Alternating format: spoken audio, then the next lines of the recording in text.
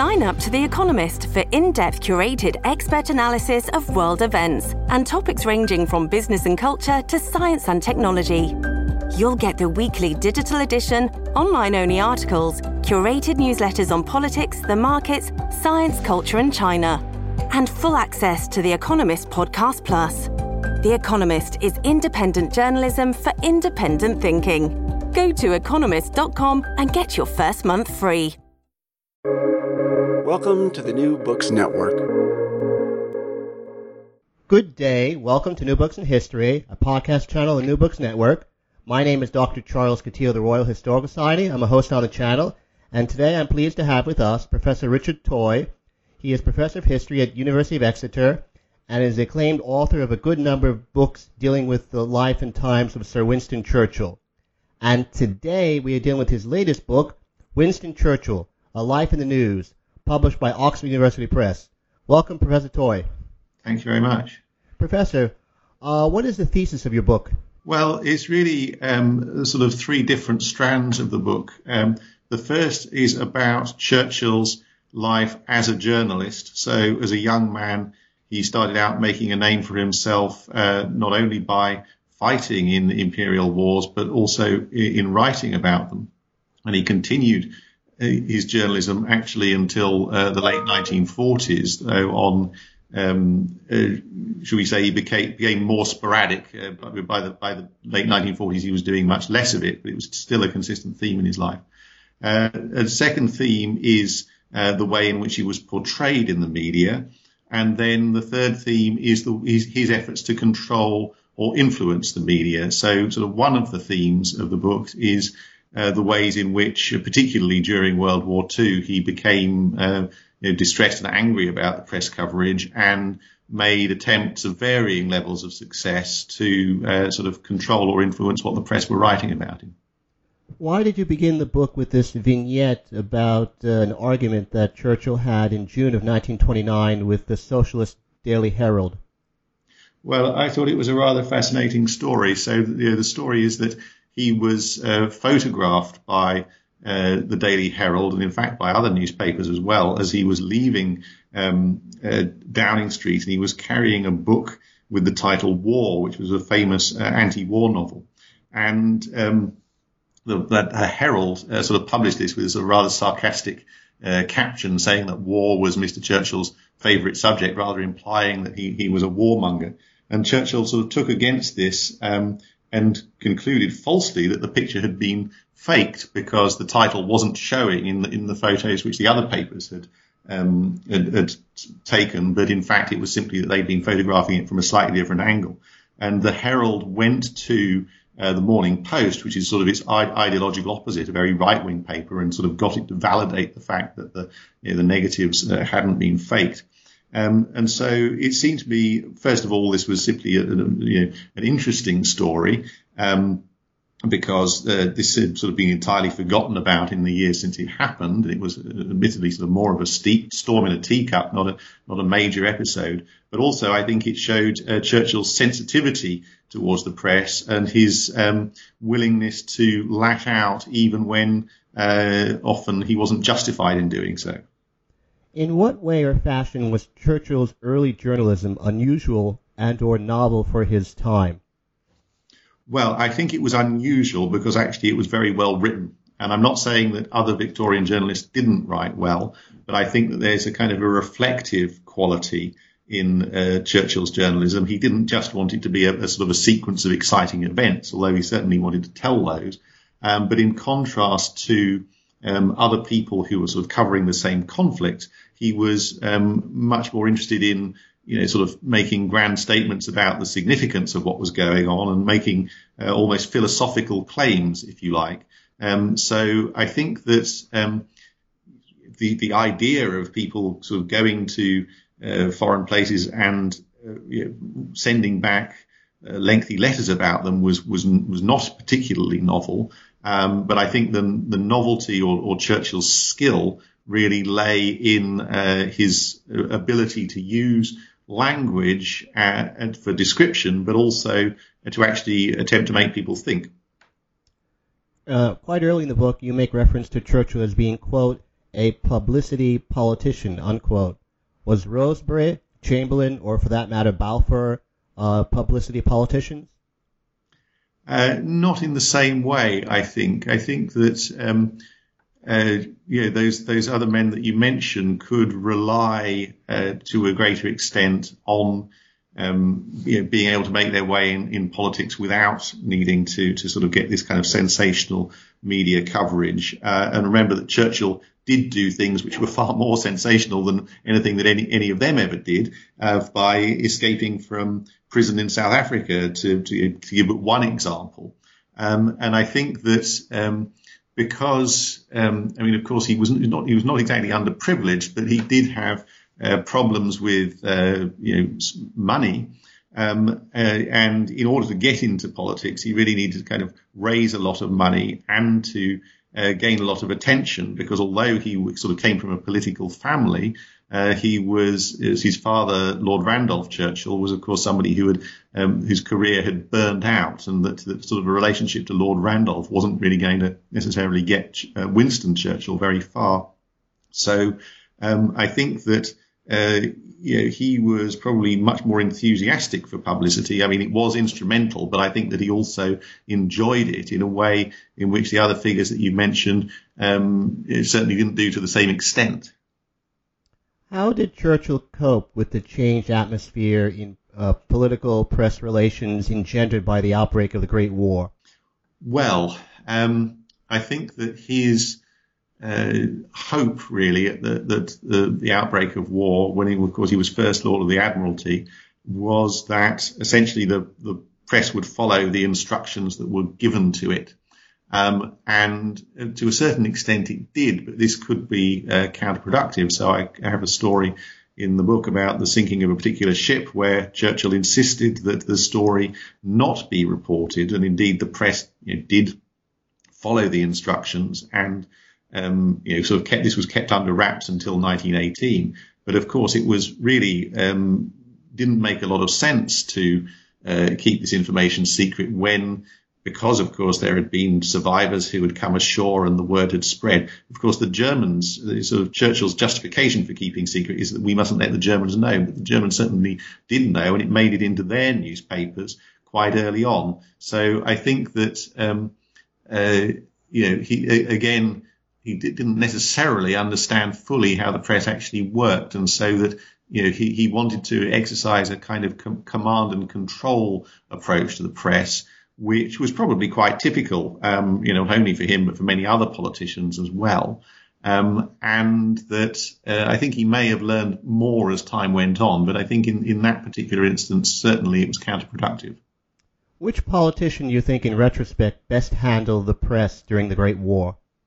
Oh, that's a very good question. I mean, there are different, depends what you mean by sort of handled it well, but in the sense for the purposes of sort of successful self-promotion, yes, I would say that Lloyd George really did do so, and that he did so in part by giving a series of very effective speeches in sort of 1914 to 15 onwards, which really helped establish his credentials for becoming Prime Minister. And he managed to create a kind of a sense of urgency and a belief that he was the one who was really concerned about getting more munitions made and so forth.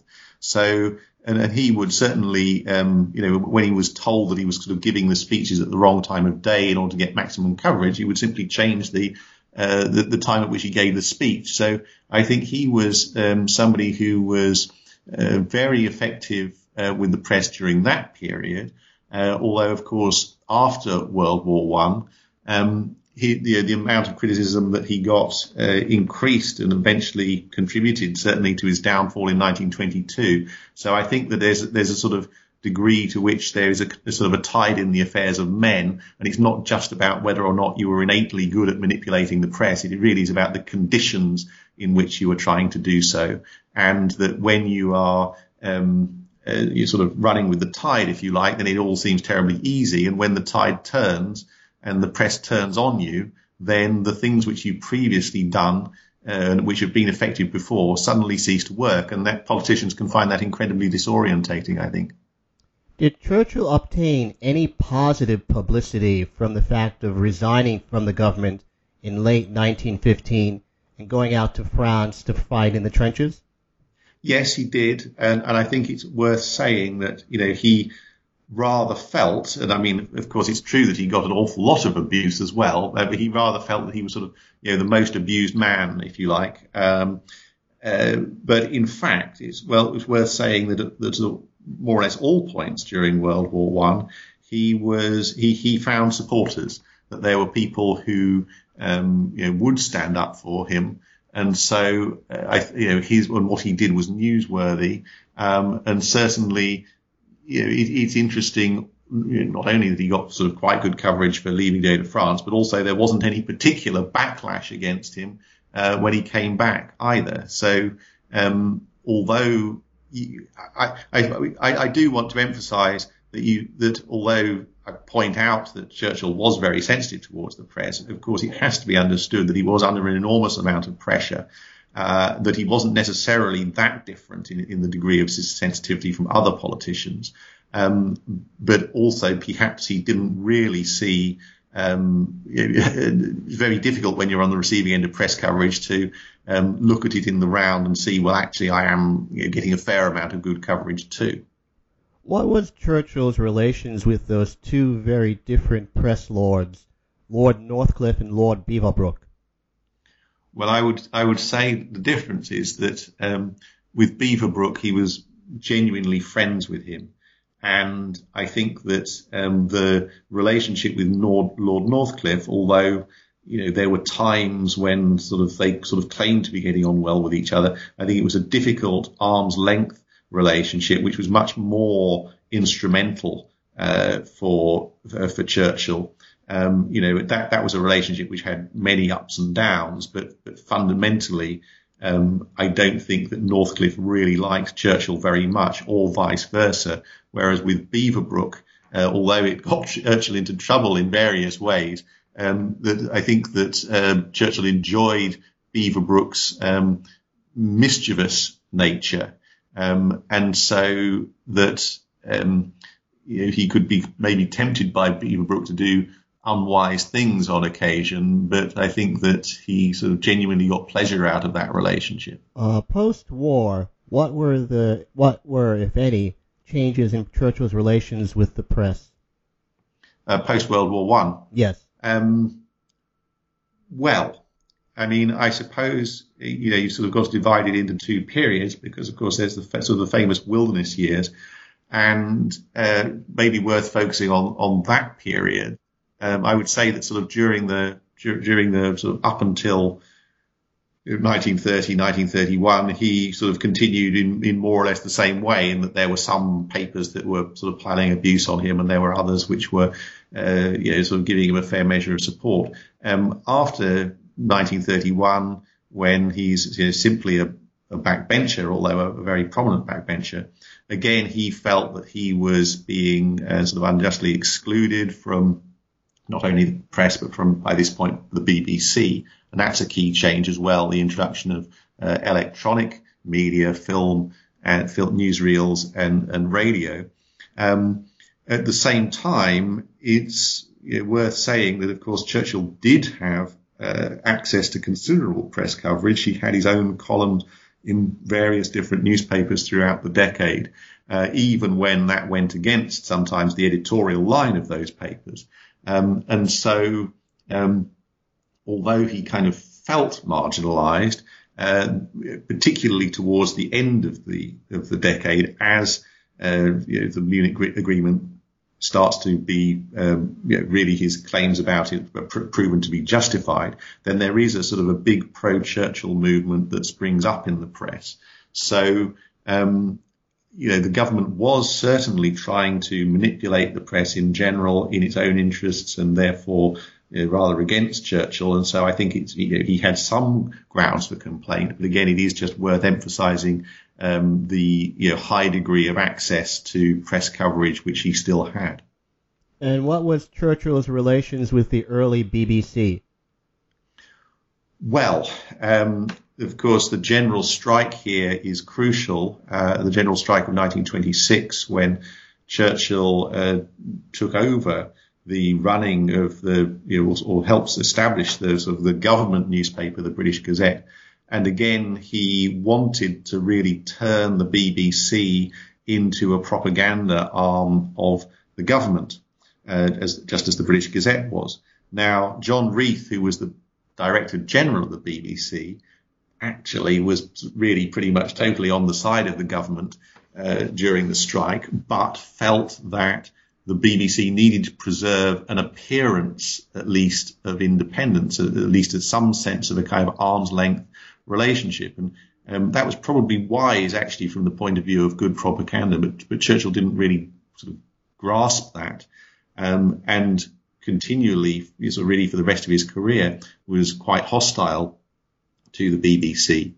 In the 1950s, sort of saying that it was filled with communists and so forth. And so I think that, again, you might say that for somebody who was simply a backbencher, Churchill got a reasonable degree of access to BBC and made a number of broadcasts during the 1930s. But of course, you've got to remember that BBC coverage was very different in those days. You didn't have the news programs were essentially somebody reading out a script. You didn't have interviews, so Churchill couldn't just expect somebody to come and stick a microphone in front of his face and ask him for a comment. When he went on the radio, he was, on a number of occasions going on and giving a full-length broadcast. Was Churchill at all aware of the abuse he was receiving from the sheet Truth, and was he at all familiar with who was behind it? And in essence, it was a mouthpiece for Chamberlain? I feel sure he was aware of it, actually, because one thing which the book makes clear is that he was a voracious reader of the press, and I don't really have any particular evidence of him reacting or responding to a particular article or a particular issue of Truth, but I'm sure that the Westminster gossip of such would be that he, A, definitely been aware of the coverage, and B, he'd probably been aware of, he may not have known the details, but the sense that the government were behind this.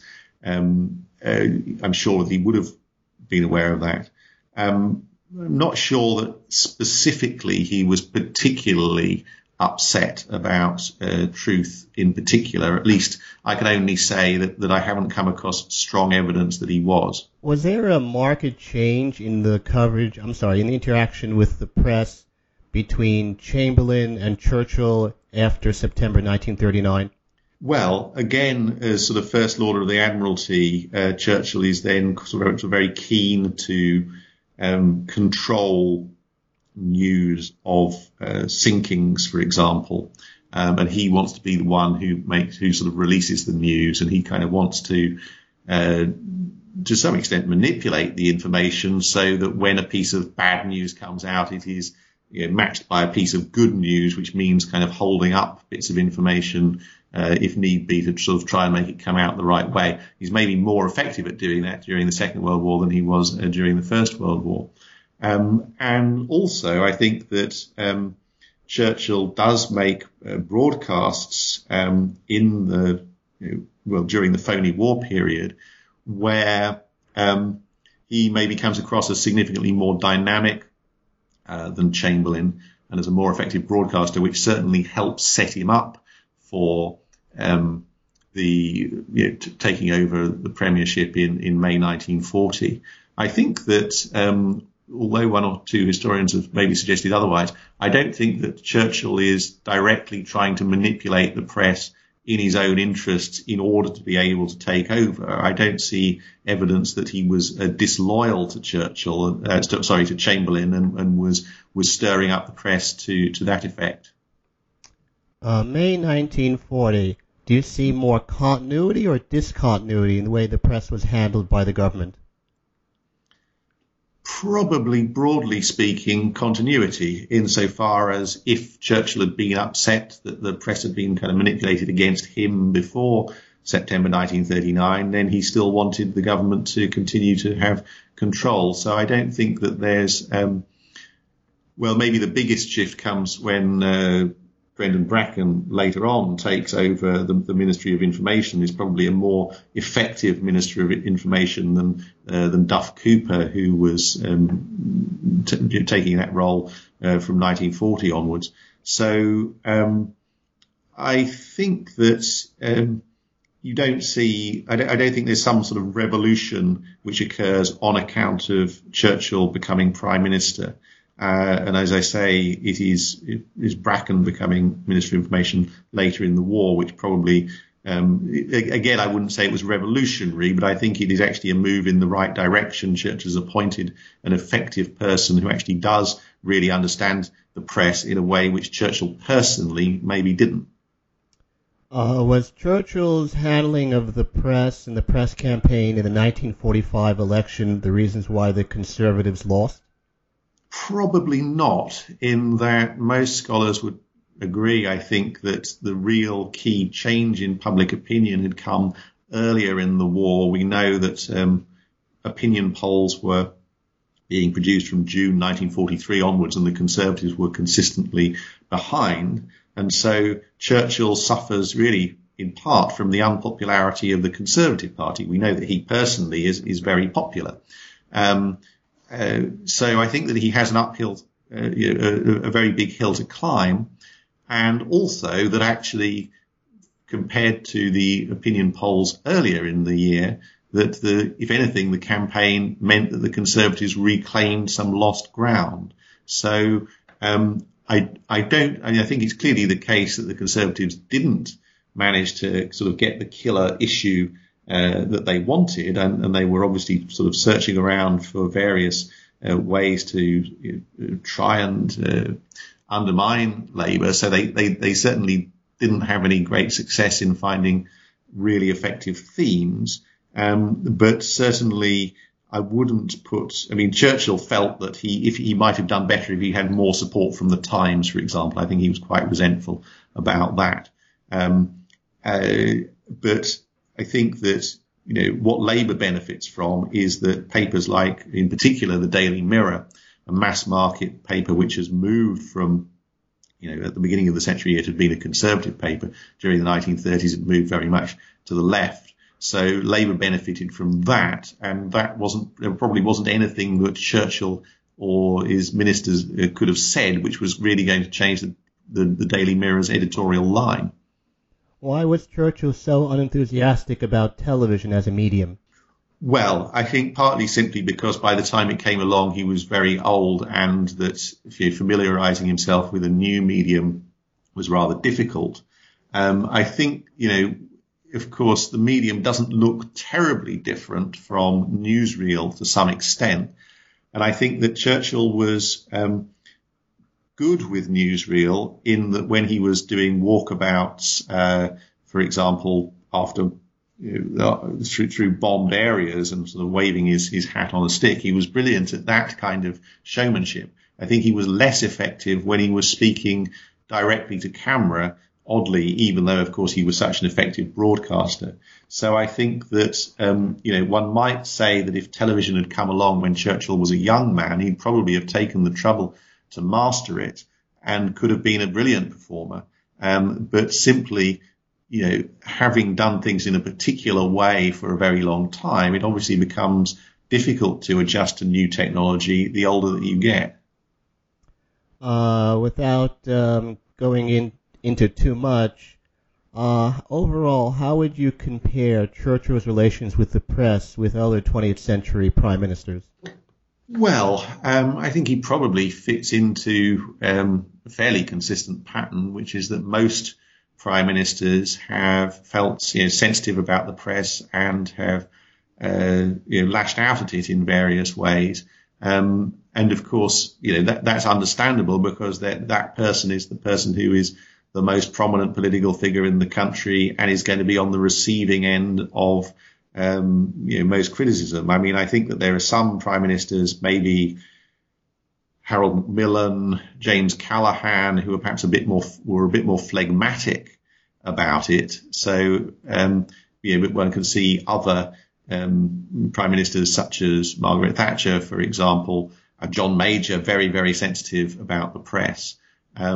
So I think that I would also just say that maybe Churchill was the most innovative of 20th century prime ministers, with the possible exception of Lloyd George in their dealings with the press, partly because he really had this.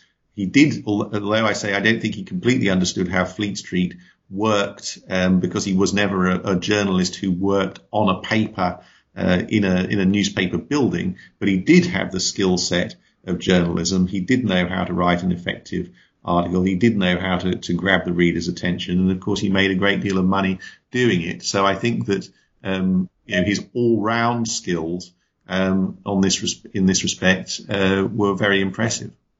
If you wanted people to take one thing away from your book, Professor, what would it be? Gosh, I suppose I think it would simply be that being a prominent political leader is a very challenging job. It's obviously very understandable when people react to it, react to criticism in a sort of a harsh way when they feel like being unfairly treated. I think the message would be that, although maybe there was sort of a close call during World War II when Churchill really had a very strong instinct to shut down the Daily Mirror when he felt it was being too critical, which I think would have been a bad thing for press freedom. I think that ultimately, his sometimes kind of repressive instincts weren't generally put into effect because other people, didn't simply rush around actually to do his bidding, that they realized that maybe he needed to be deflected or humored in various ways. And so I think it is these sort of institutional restraints which helped preserve press freedom. And I think those are important, given that it is quite natural that politicians will often react in a way which, on the face of it, looks oversensitive. On that observation, I would like to thank you very much, Professor, for being so kind as to speak with us today. This is Charles Coutinho. Thanks for listening to New Books in History, a podcast channel on the New Books Network. Thank you, Professor Toy. Thank you very much.